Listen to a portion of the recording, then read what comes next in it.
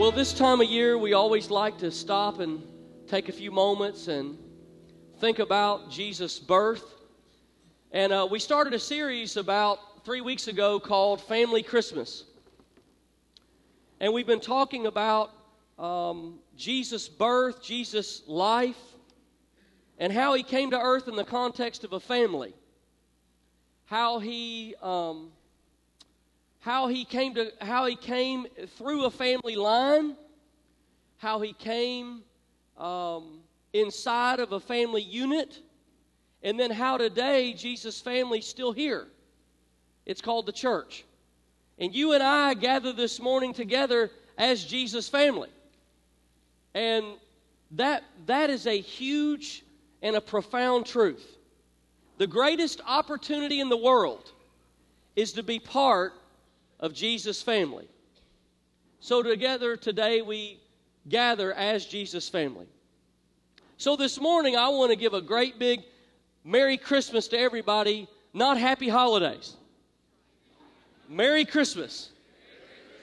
Because that's what the Christmas season is about. You know, as Jesus' family, we come to celebrate Jesus' birth, and if you take Christ out of Christmas, basically you just have a consumer's holiday. And I don't know why we tried to shift away from Merry Christmas into Happy Holidays as if there were so many amazing holidays in December other than Christmas. You know, it's just loaded with them. So I thought I'd take a minute and go on the internet and look, because, you know, everything on the internet's true. And see what other great holidays we have in December other than Christmas. And I don't know if you know this or not, but December 2nd is Fritter Day. And I think that's too often overlooked. Everybody in here celebrate Fritter Day on December 2nd? We missed that one. December 5th is National Ninja Day. You probably didn't see that coming. You didn't see it coming or it wouldn't be Ninja Day. It snuck up on you. Probably didn't get that one either. December 16th is Chocolate Covered Anything Day. Now see, there's a holiday that I think should get some traction. Because you can suck the chocolate off anything and leave the rest and it's still good, right? December 18th is National Wear a Plunger on Your Head Day. Totally good reason to change Merry Christmas to Happy Holidays right there. And for those Seinfeld fans, we've got the 23rd's Festivus.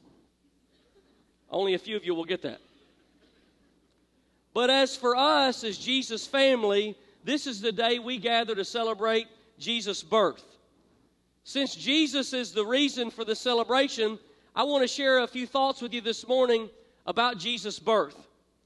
Jesus' birth was supernatural. Now, why is that important? Why does that matter? Why did Jesus have to be born from a virgin rather than from any other woman?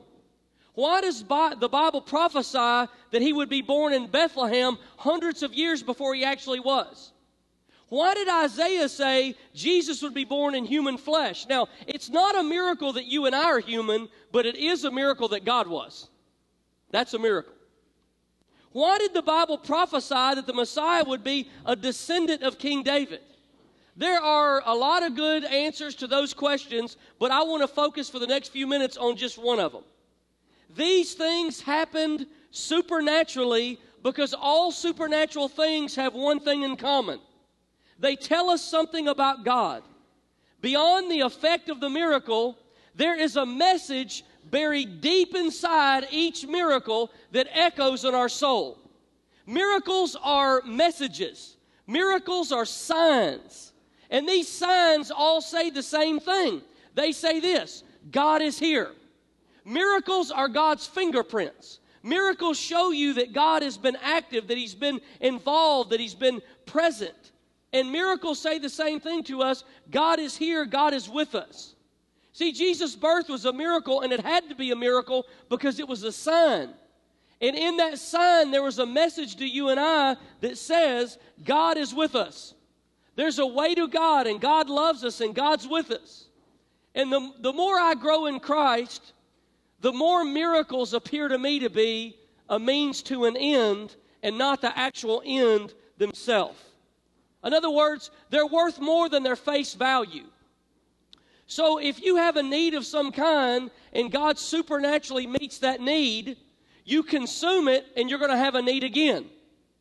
If you're sick in your body and God supernaturally heals you, that's not in any way necessarily permanent. You're gonna grow older and die one day anyway. But inside that miracle, beyond the effect that it has in your life and mine, there is a message inside of it. A miracle tells us something. They tell us something eternal, and they tell us something profound. They tell us that the Christmas promise is still true. Emmanuel, God with us. So in the Old Testament, we were told in Isaiah chapter 7:14, we were introduced to this God person that the Bible said would be called Emmanuel. Isaiah says, therefore the Lord himself will give you, here it is, a sign, a miracle. And the virgin will conceive and give birth to a son, that's the miracle, and will call him, here's the message, Emmanuel. God is with us. You fast forward to the New Testament, you arrive at the moment of Jesus' birth, and in Matthew 1:22, we hear the same thing again. He's Emmanuel in the Old Testament. He's Emmanuel at his birth. All this took place, Matthew says, to fulfill what the Lord had said through the prophet. The virgin will conceive and give birth to a son, and they will call him Emmanuel, which means God with us. And then after Jesus lived his earthly life, after he was crucified, after he rose from the dead, he finds himself among his disciples, and the last verse of the book of Matthew, when Jesus was getting near his ascension and he was going to leave the earth forever and he was going to send the Holy Spirit, the last verse of Matthew 28:20 says, and surely I am with you always to the very end of the age. In the Old Testament, he's Emmanuel, God with us. At his birth, he's Emmanuel, God with us. After his resurrection, he's Emmanuel. Do you think he's trying to tell us something? He's trying to say, I'm with you. I'm here. I'm present. I'm not a faint memory in some person's past. I'm not a figure in history. I'm a living reality who had every intention of being with you from creation, every intention of being with you through the New Testament, and every intention of being with you through the end, and then every intention of being with you for eternity. Now that is eternal. That is eternal. So Christmas is a time when we celebrate the miracles of God. Because those miracles, including Jesus' birth, tell us something very important, and that's that God's with us. Every time God does something supernatural in your life, it speaks deep to your soul, and it is a reminder, wait a minute, I'm not working on this by myself. I'm not alone. God's here. Now this morning, Pastor Clark is coming, and he's going to share a story with you. From one of our missions teams, we had a mission team go to Indonesia several weeks ago. And when Pastor Clark and the team came home, they told a story of how God miraculously moved in their missions team in Indonesia. By the way, the most densely populated Muslim nation on earth. By the way, the fourth largest populated nation on earth. And inside their team, here's what I just want you to see. This story, first off, is way too good not to tell. It's a powerful story that our whole church family needs to hear. Number two, it is a perfect picture of Emmanuel. And so Pastor Clark's going to share with you a great story from Indonesia.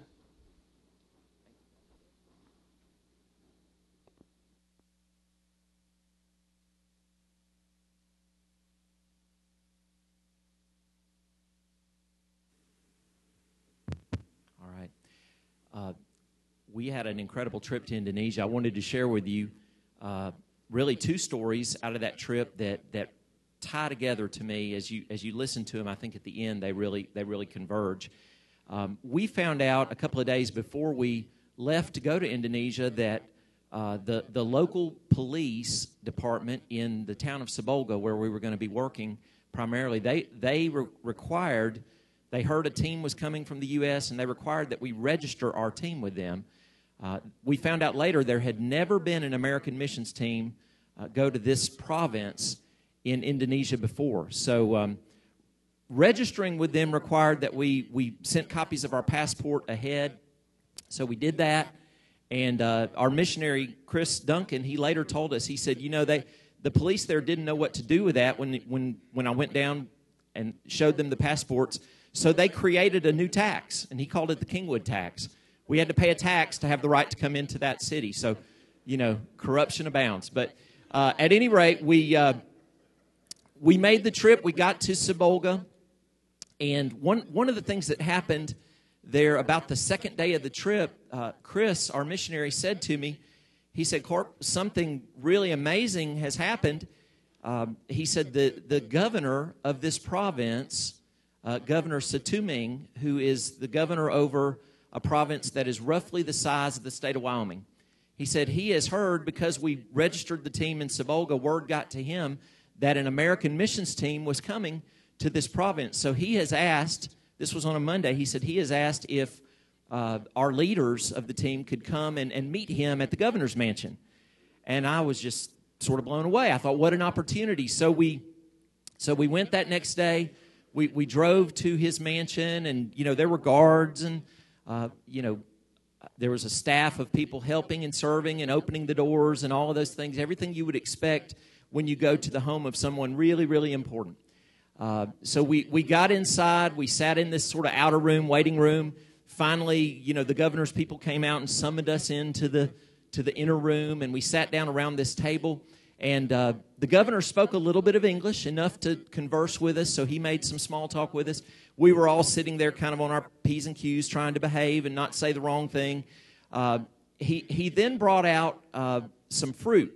Now, I just have to tell you this. This is not a spiritual point in any way, but they have a fruit in Indonesia called durian. And durian is something that Indonesians love, and I cannot understand possibly any reason why that would be true. Durian is about the size and shape of a coconut, but it's got spikes all around it. So I'm wondering about the first person that decided it'd be a good idea to pop one of these open and try it. But anyway, having tried durian once with a couple of our team members, we had decided it had the texture of a banana and the flavor of an onion. So that's a bunion, right? That's about how I enjoyed it. So anyway, we're sitting there now with the governor. And the governor brings out, he has his staff bring out durian. And he says to our missionary, Chris, he says, "You like durian?" And Chris lies. He says, "Yes." So then we all got one. I mean, our own personal durian in front of us. And we had to sit there and eat it. And I thought, in my life, I haven't sacrificed much for Jesus, but I'm about to eat this, and I hope this counts. So we did. And we sat through that meeting and visited with the governor. Didn't know, it was kind of a formal meeting. We didn't really know how we did, or if we impressed him, or if we were of any help to the missionary at all. But at the end of the meeting, the governor gets up and says, this was on a Tuesday, he said, "I would like for your whole team to come and have dinner with me on Thursday." And so we were sort of blown away at that.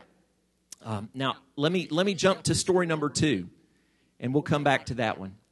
On Wednesday, we had planned to take part of our team onto a different work site. We went with the idea of building 2 tabernacles. We built one in the city of Utagodang, and we spent most of the week there, had almost all of our team there the entire week, and built a tabernacle and had a wonderful experience in that village. But we took part of our team up a mountain, and it took about 3 hours to get to the village of Paragaringen.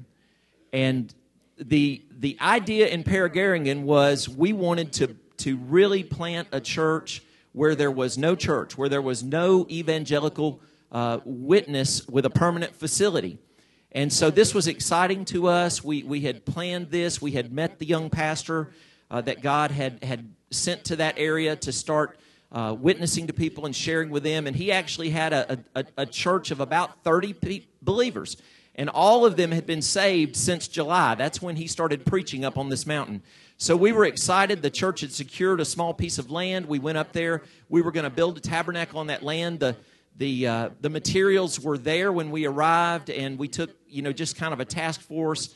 Larry Walker, who is a retired missionary here in our church and has built dozens and dozens and dozens of these tabernacles. He helped lead that team. Wayne Shook was on that team, and I was there, and our missionaries.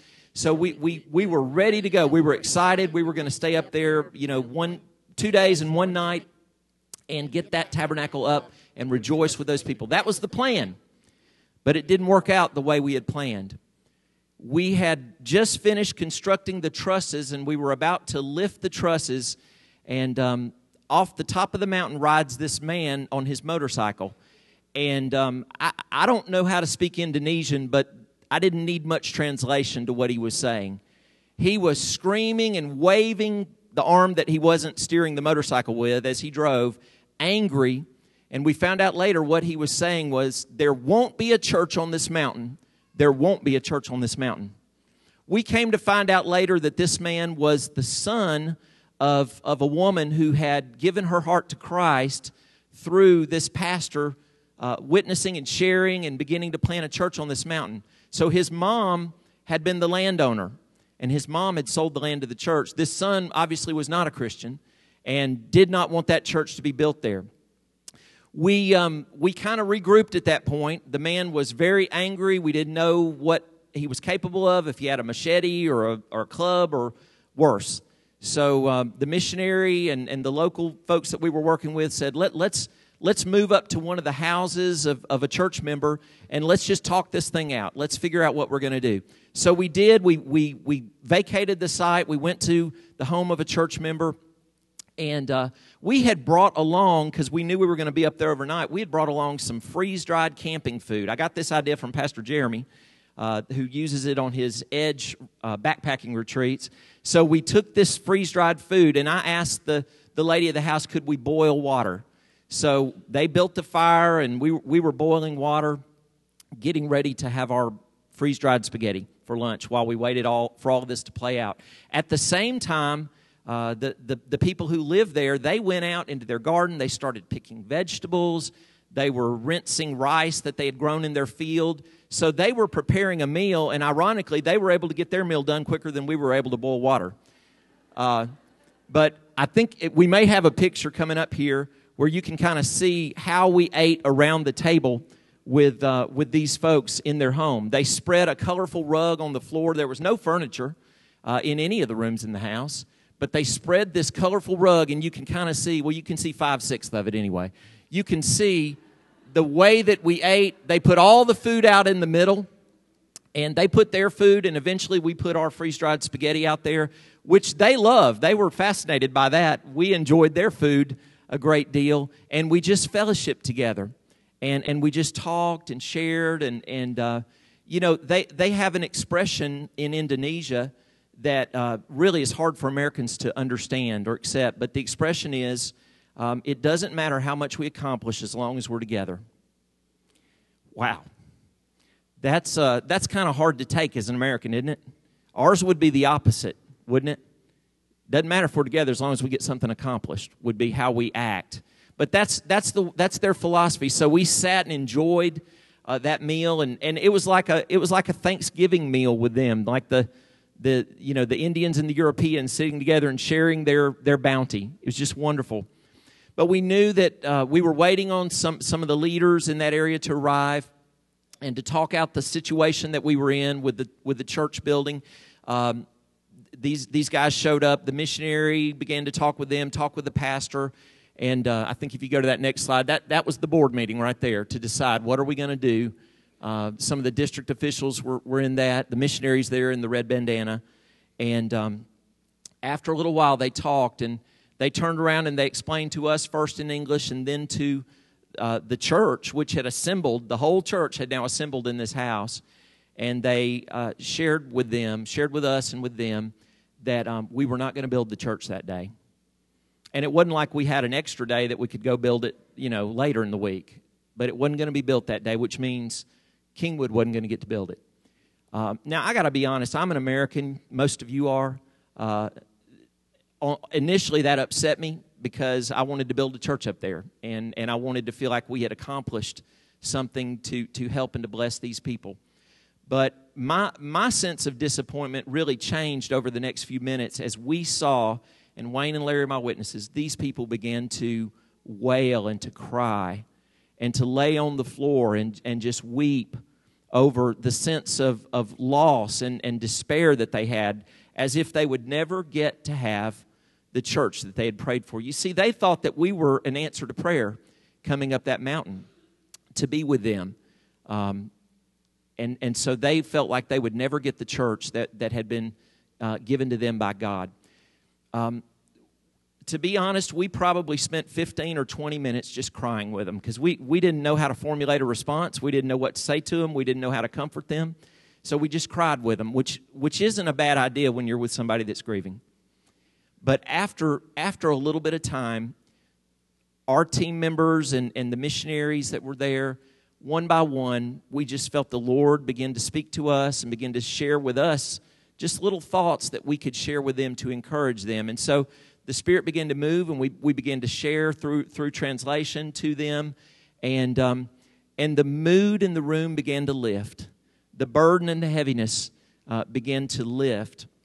And by the time we said our goodbyes and left to go back down that mountain, the peace of God had washed over that place. We know that church will be built another day. It just wouldn't be built that day. They understood that as we left. But we also prayed with them that man who had stopped the construction that day, that he would come to Christ and that the testimony would be greater than if we had built the church against his wishes. So we believed that, and we prayed that, and then we began the trek back down the mountain. It was a very emotionally challenging moment for those on our team who were up there. Now, let me jump back to the first story and see how those two tie together. That was Wednesday. Thursday, after we finished working in Utagodang, we went to the banquet with the governor. And again, didn't know what to expect. He had told us that he wasn't going to have it at his mansion. He was going to have it at a restaurant. So he rented out this whole restaurant, which was right on the coast of the Indian Ocean. Beautiful setting for a team dinner. And he invited us to what we didn't realize was actually going to be a feast. It was going to be a feast. I think we've got a picture of the feast. There's Balaji. Balaji ate most of the food, and the rest of it we shared. It was really a neat experience. We came in, we were seated, and the governor hadn't arrived yet. Everything was sort of scheduled out. And then he pulled up with his entourage, and he came in, and we kind of had this hail to the chief moment as the governor walked in. And I got to sit next to the governor at the dinner, which was a little bit of a daunting thing for me. I mean, how do you make conversation with a guy like this? But as the night went on, I really, really enjoyed that time, and our team was pleasantly surprised by what the governor had planned for us that night. You see, he didn't just invite us to some formal state dinner. He actually crafted an evening of celebration and entertainment for our team. He brought in professional musicians and singers. What was really funny to me, these singers, they wanted to sing, songs in English, American songs that we would know. So apparently all they have access to is 80s love music. They did quite a bit of that. And we smiled and laughed and enjoyed it. They invited us to do karaoke. They had some dancing. Now, you won't see pictures of these things because I'm trying to protect the innocent. But, I'm sitting next to the governor. Now I'm really glad I'm next to him because I'm not going to get drafted to do any of these things. But I'm sitting next to him, and he's leaning back, got his hands behind his head with a big grin on his face and just enjoying watching us enjoy this banquet. It was really just a profound moment. And as if it could get any better, he got up and went to the microphone, and he said, I want to sing a song for you, and I want my staff to come and help me. So his staff got up behind him, 10 or 12 people, and I don't know what the song was, but it was a praise song. You see, the governor of that province was a believer. And it's remarkable to me. We learned this in our first visit with him and shared that with the team, but on this night it really came out. In a place that was over 95% non-Christian, this believer was elected to be the governor of the province. I asked him at dinner that night, I said, how did you know that you were supposed to run for office? And he said, someone gave me a book called Good Morning, Holy Spirit. And I read it. And he said, then I realized I could actually hear what God was saying to me. And he told me to run for governor. And I did. And so he was on the second year of a 5-year term. And he shared with me that he believed he would have 2 terms. He would win re-election. And he said, I'm going to make a difference for God in this province. And I thought, wow, how God has positioned him and given him favor. And even though he'll have to use wisdom in the way that he does that, God has really given him incredible favor. So he gets up, he sings a praise song, he's lifting his hands. All the staff behind him, I don't know if they were Christians or that was just their boss, but they were raising their hands too and worshiping God. And it was just a very blessed time. And then he did something that I think was a great blessing to our missionaries, to the Duncans and to the Woolners. He says to them, he says, this province is yours. This province is yours. Now think about the significance of that. Our team would get on a plane and go home, but the Duncans and the Woolners, who are the only American missionaries in the Assemblies of God on an island of 47 million people, they have now been given the keys to the province of Tapanuli-Tingha by the governor. Just incredible. The governor closed with one other thing that I thought was really profound, and I'm just going to show it to you. They have a tradition in Tapanuli-Tingha. It's a Batak culture. That's not a Star Trek Next Generation character. That's what their tribe is, the Bataks. And so we had been around Bataks all week, and he said tonight to our team, he said, we consider you to be a part of our family. And he said, when we receive someone into our family, let me see if I can do this.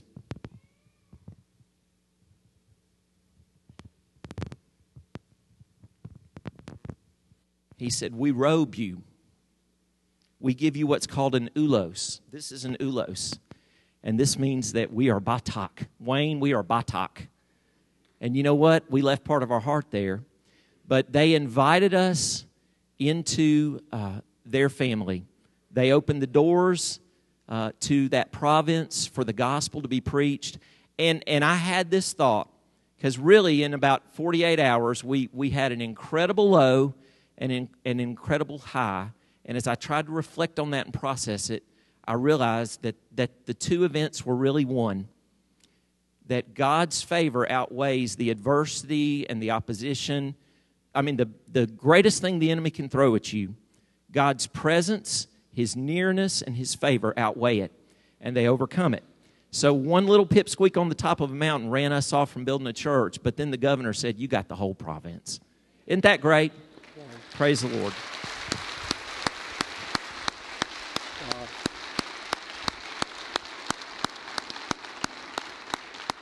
Isn't that incredible? God with us, Emmanuel. You know, the Duncan family, who are missionaries there, who were the first Assembly of God missionaries on that entire island of 47 million people. I had an opportunity to hear their story when they got married and then they became Christians. They weren't even Christians when they were married, and they got saved after they were husband and wife. And then they felt a call to missions.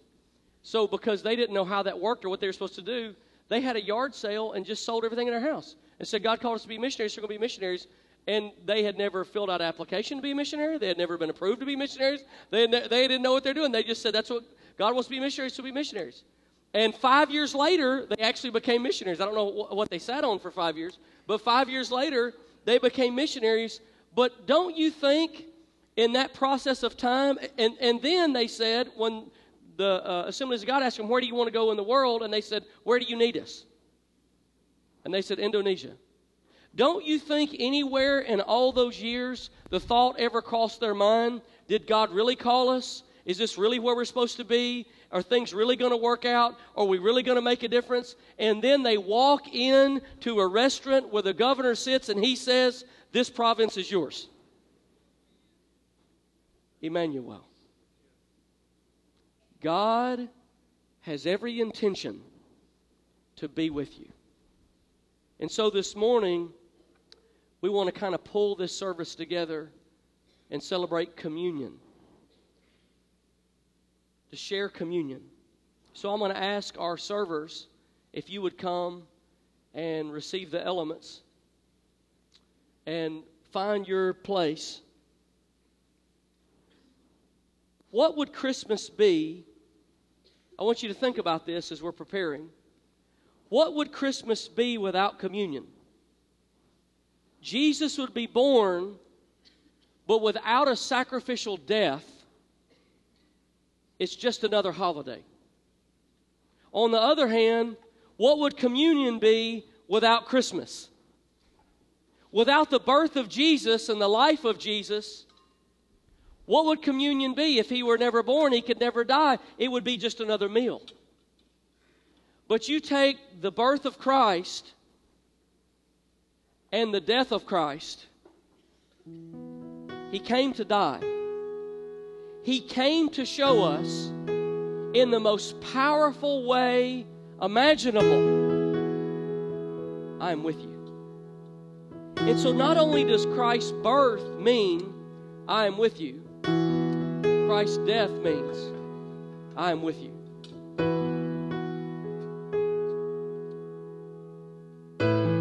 Emmanuel. After resurrection, he told his disciples and all of us, I will be with you always.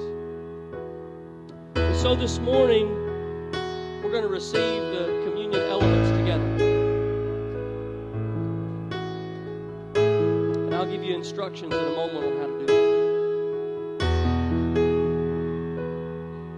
it. As we do, I want you to think about Christ's presence in your life. Not the truth that he once existed, but the truth that he now exists. Not the truth that he once acted, but the truth that he is acting in your life now. He's present, he's here. And after we receive communion, we'll have a time of prayer. And this Christmas, if you have a need, a physical need, a medical need, financial need, you have a decision that you have to make that's weighing heavy on you, and you know right after the holidays it'll be there. Or maybe you have relationship with family members and you know there are going to be some difficulties. Before you leave this place, I want to pray with you. Some of you, this is a reminder to you that you lost a loved one. Christmas without someone you love is a reminder. And if that's true for you, well, today we just want to pray with you and remind you, Emmanuel. There are two powerful words that I said at the beginning of this message. When you leave today, if you can't remember anything else that happened this morning, I want you to remember two words. Never alone. You are never alone. Because he's Emmanuel. So this morning, just sort of in family fashion, family style, there are ushers along the front. Our board are here to serve you.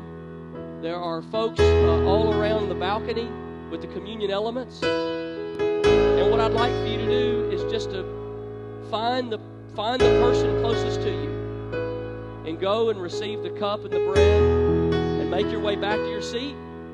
And then when you do, we'll share communion as a family together. So would you all stand with me this morning? They're all along the back wall. There are ushers there for those of you that are closer to the back. Those of you closer to the front, you can come this way. Go and find the communion elements.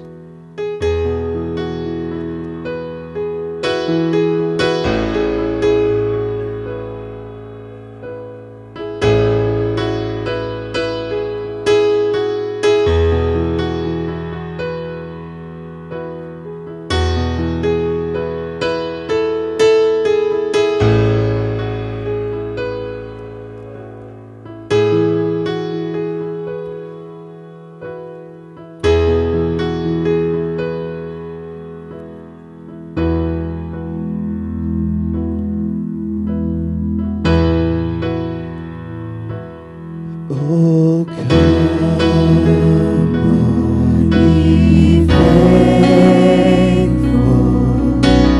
joyful and triumphant. Oh, come ye to Bethlehem.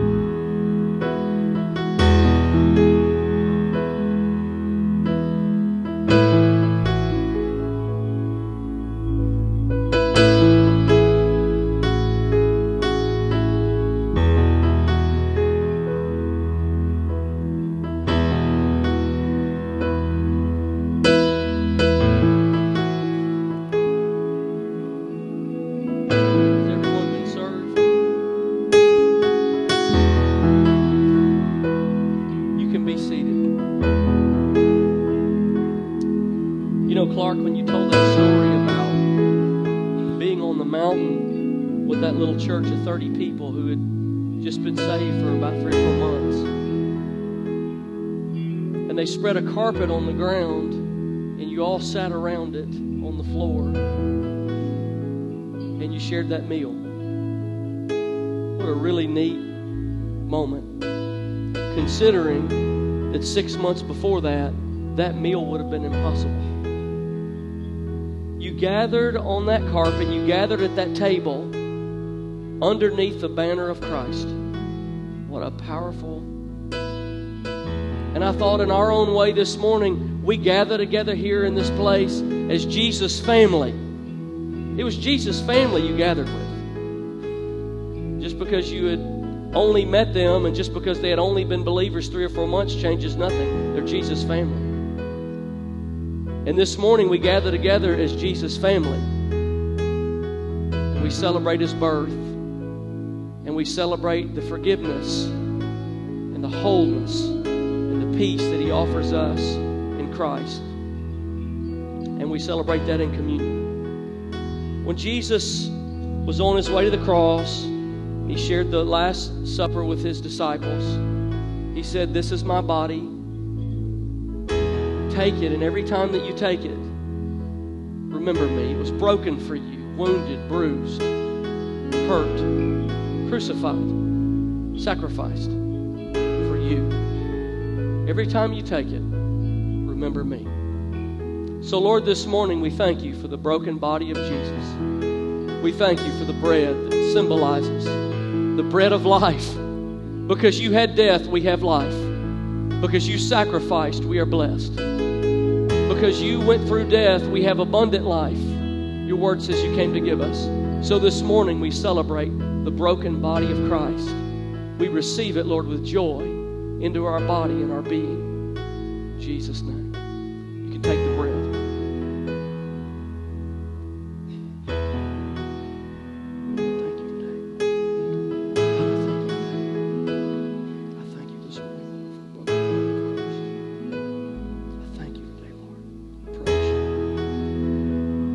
The same way, the Bible says that He took the cup. He said, "This cup is forgiveness of sin. Washes away every evil thought you ever had. Forgives you for every word you ever spoke that you shouldn't have. Forgives you for every action you've ever done that was sinful.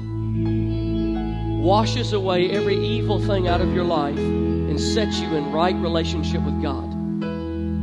The blood of Jesus washes away the sins of the world." So, Lord, this morning we're thankful for the blood of Christ. We're thankful today that You poured out Yourself. You emptied Yourself, as Paul said, like a drink offering being poured away. Lord, we thank You today for the blood of Jesus that washes away our sin. God, I thank You for forgiveness this morning. We receive this cup with joy. In Jesus' name, you can take the cup.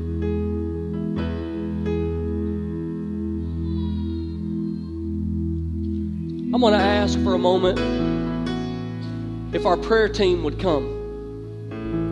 And our ushers are coming if you want to hand your cup to them. Prayer team, would you stand and come this morning if you're on our prayer team?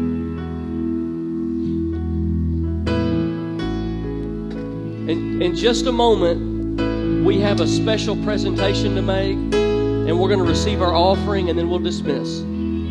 But before we do that, I want everyone who has a need, a physical need, a relationship that's going to be difficult this Christmas. You have a decision you have to make. You have the sickness in your body. Maybe this is the first Christmas you're facing without that loved one. I want to ask you to come and let the prayer team agree with you in prayer. And I don't want you just to know when you leave this place that He's Emmanuel, God with me. I want you to feel when you leave this place, He's Emmanuel, God with me. God's with you. God's with you. Lord, I thank you today for this moment. I thank you for the opportunity to join with your family in prayer. Lord, there are so many relatives we're going to meet who don't know you yet. So many relatives we'll celebrate Christmas with that don't have the same celebration that we had this morning or that our missions team had in Indonesia. Lord, help us. Help us through this hour. Help us through this moment. Lord, help us through this holiday. Help us to be connected to you in a way that receives your presence in our life. Lord, I believe you have divine appointments in this room. You are going to touch and minister and heal and deliver and give answers. You're going to grant wisdom. You're going to grant clarity. You're going to encourage. You're going to bless. And I believe you've set this moment apart for that because you are Emmanuel. You're not only there, you're here. You are here now. I believe you for it. In Jesus' mighty name.